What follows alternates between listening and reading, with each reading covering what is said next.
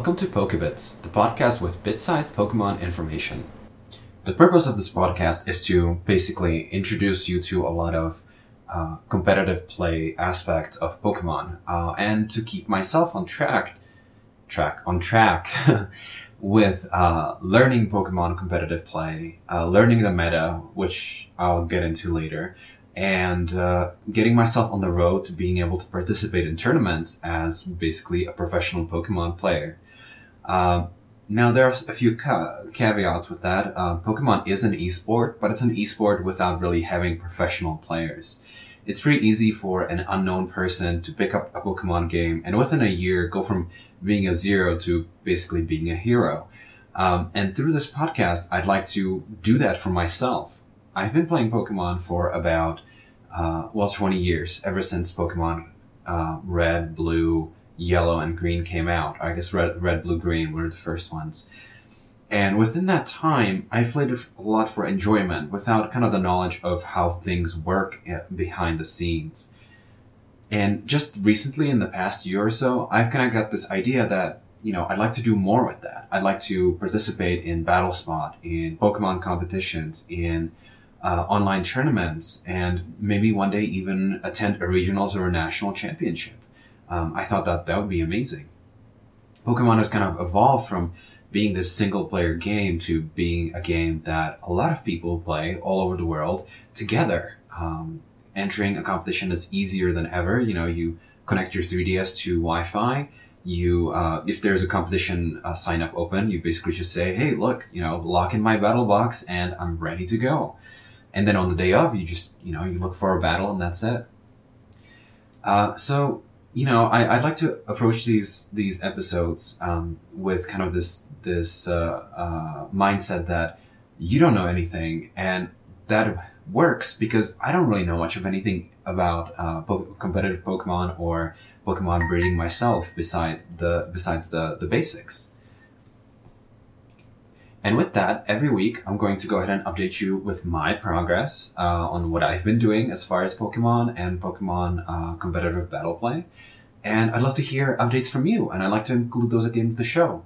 I'd like to keep these episodes very short and to the point, so I'm going to be covering one small topic at a time. I hope you don't become impatient with me, but that's kind of what it is. If you want to know more, I encourage you to join one of the Pokemon communities, listen to some of the other Pokemon podcasts, or just read online. And I'll get to the resources in one of the episodes as well. Updates. So every week, I'd like to go ahead and mention some of the updates and what I've been doing with Pokemon every week, or every 2 weeks, I guess.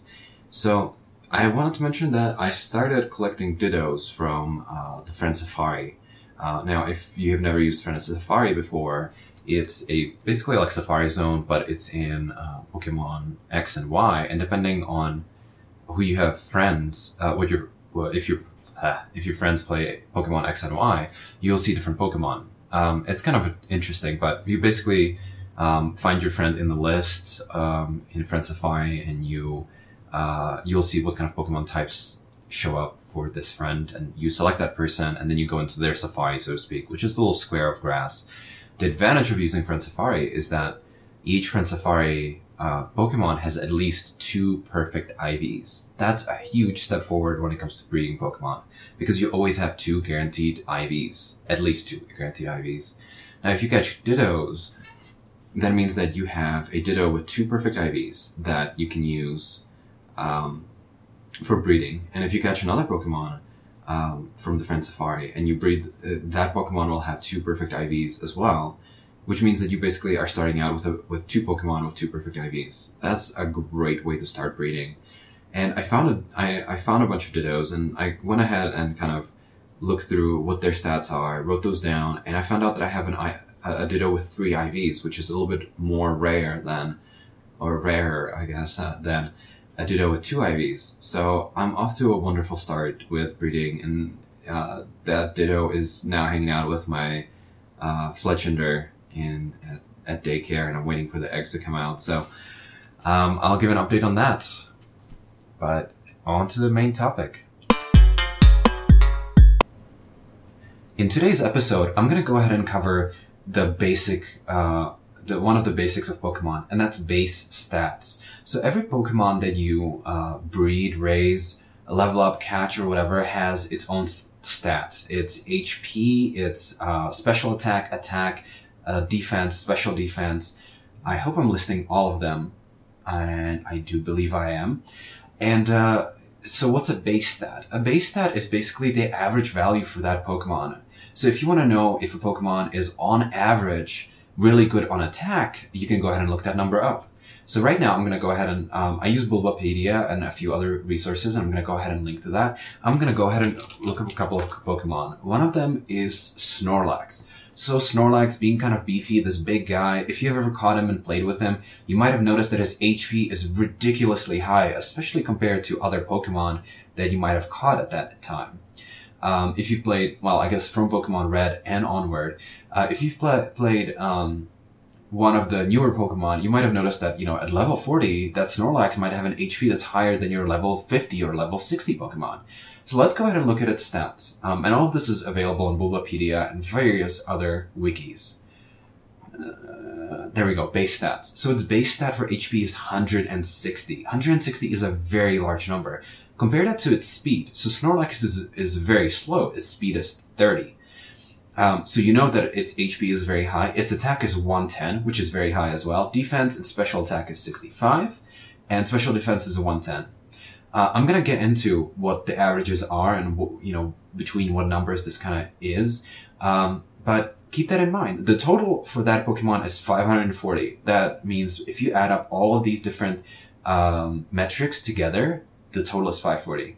Earlier, I said that the stats are HP, attack, defense, special attack, and special defense. But now that I'm looking at it, there's also a speed rating. Let's compare it to another Pokemon. So these values can be anywhere from 1 to, I think it's 255, and if you are a programming geek, you're gonna kind of notice these numbers align with the power of 2. So 256 would have been like the total. So it's 1 to 255.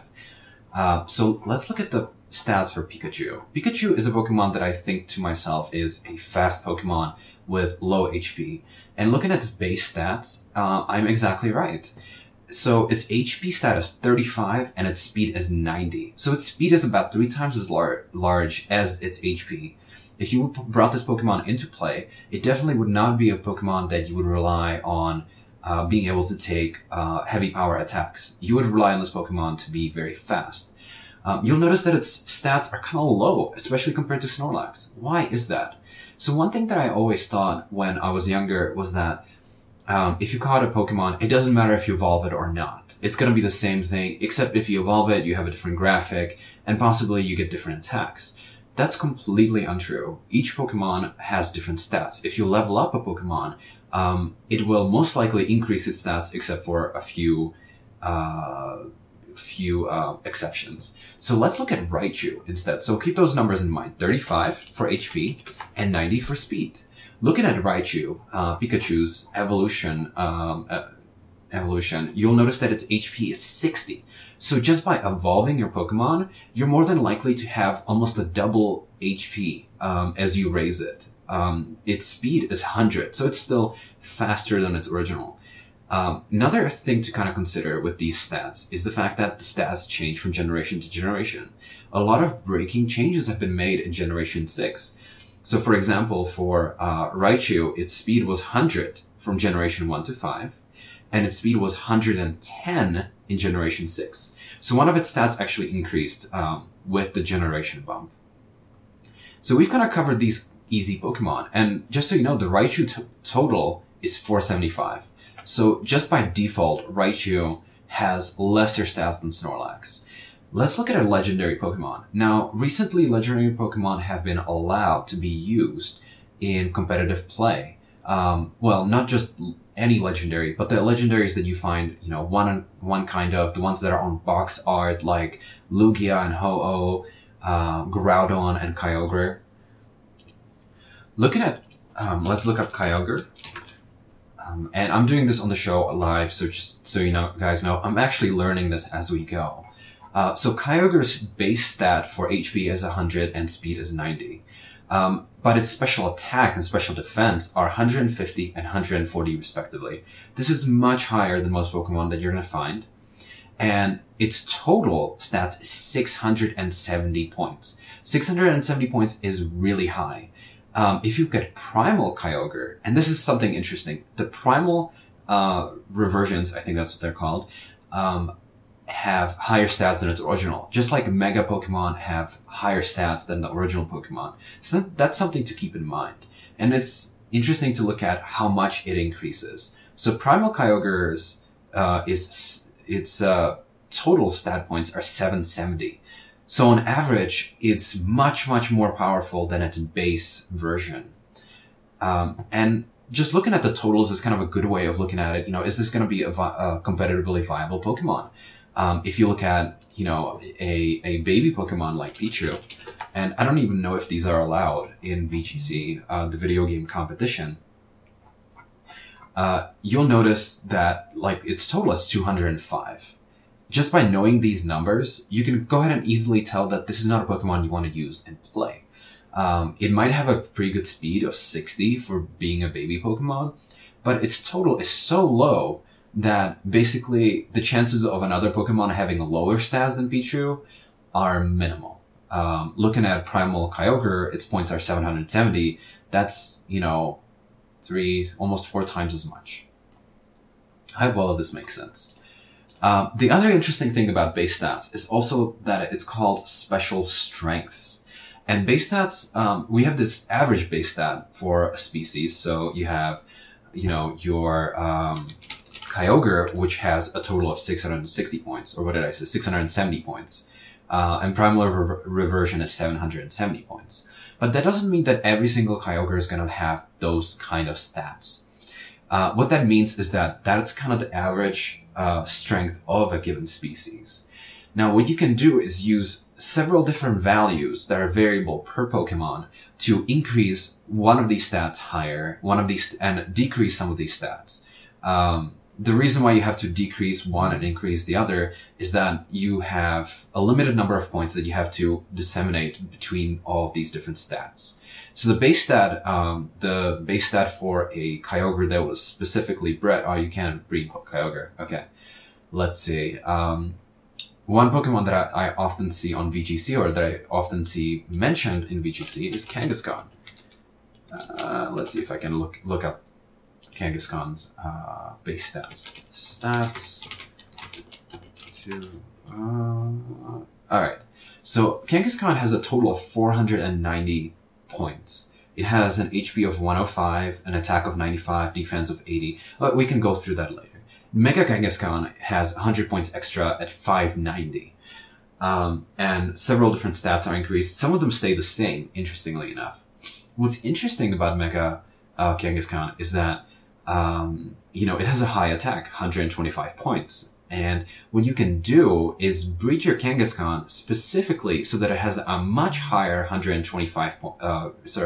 a much higher attack than other Kangaskhan. So you can breed it and level it up to be up to 194 points. That's with breeding it correctly to have the highest stats and training it correctly to have the highest stats. And we're going to get into that in later episodes. But by having that attack so high, you might have to sacrifice something. So, if your Mega Kangaskhan doesn't use any special attacks or does not depend on special attacks, that's a stat that you might want to, give up on and lower it to the lowest you can get it. So even if you breed it with the highest stats, and you can breed all of your stats to be the highest possible, and I'll talk about that later again. It's kind of confusing. They're called inherent values or inherited values, IVs, and it can be somewhere between 0 to 31, and you can have basically 31B across the board. So you might want to sacrifice your special attack to have a much higher attack. And that gives your Pokemon stats that are more competitively viable, more useful. It doesn't really help having kind of spread out stats because there are things you might not use. You might want to, in the case of Snorlax is never going to be very speedy, or never going to be really fast. And in Pokemon, you're either first or second. It's not like somebody can lap you and, do 2 attacks just because you're too slow.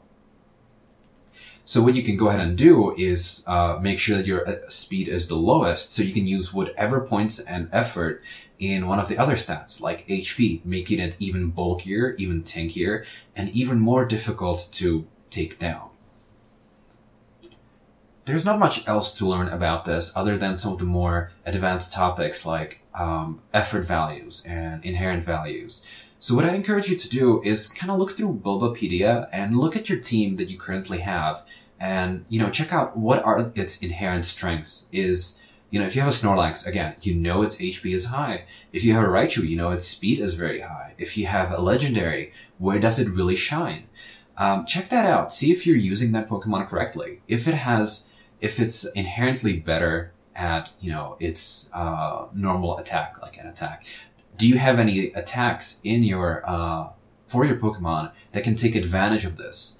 And of course, there are so many other points that can really change your Pokemon's individual stats, but I think this is a really cool exercise. I just encourage you to look through it. If you have any questions, go ahead and email me. I will put the email in the show notes, I guess. For the time being, you can email me at Antonin, ANTONIN, at ANTJANUS.com. That's kind of my semi-professional email for myself. I'll be making a special email for this podcast, but for the time being, you're welcome to email me on there. And thank you for listening.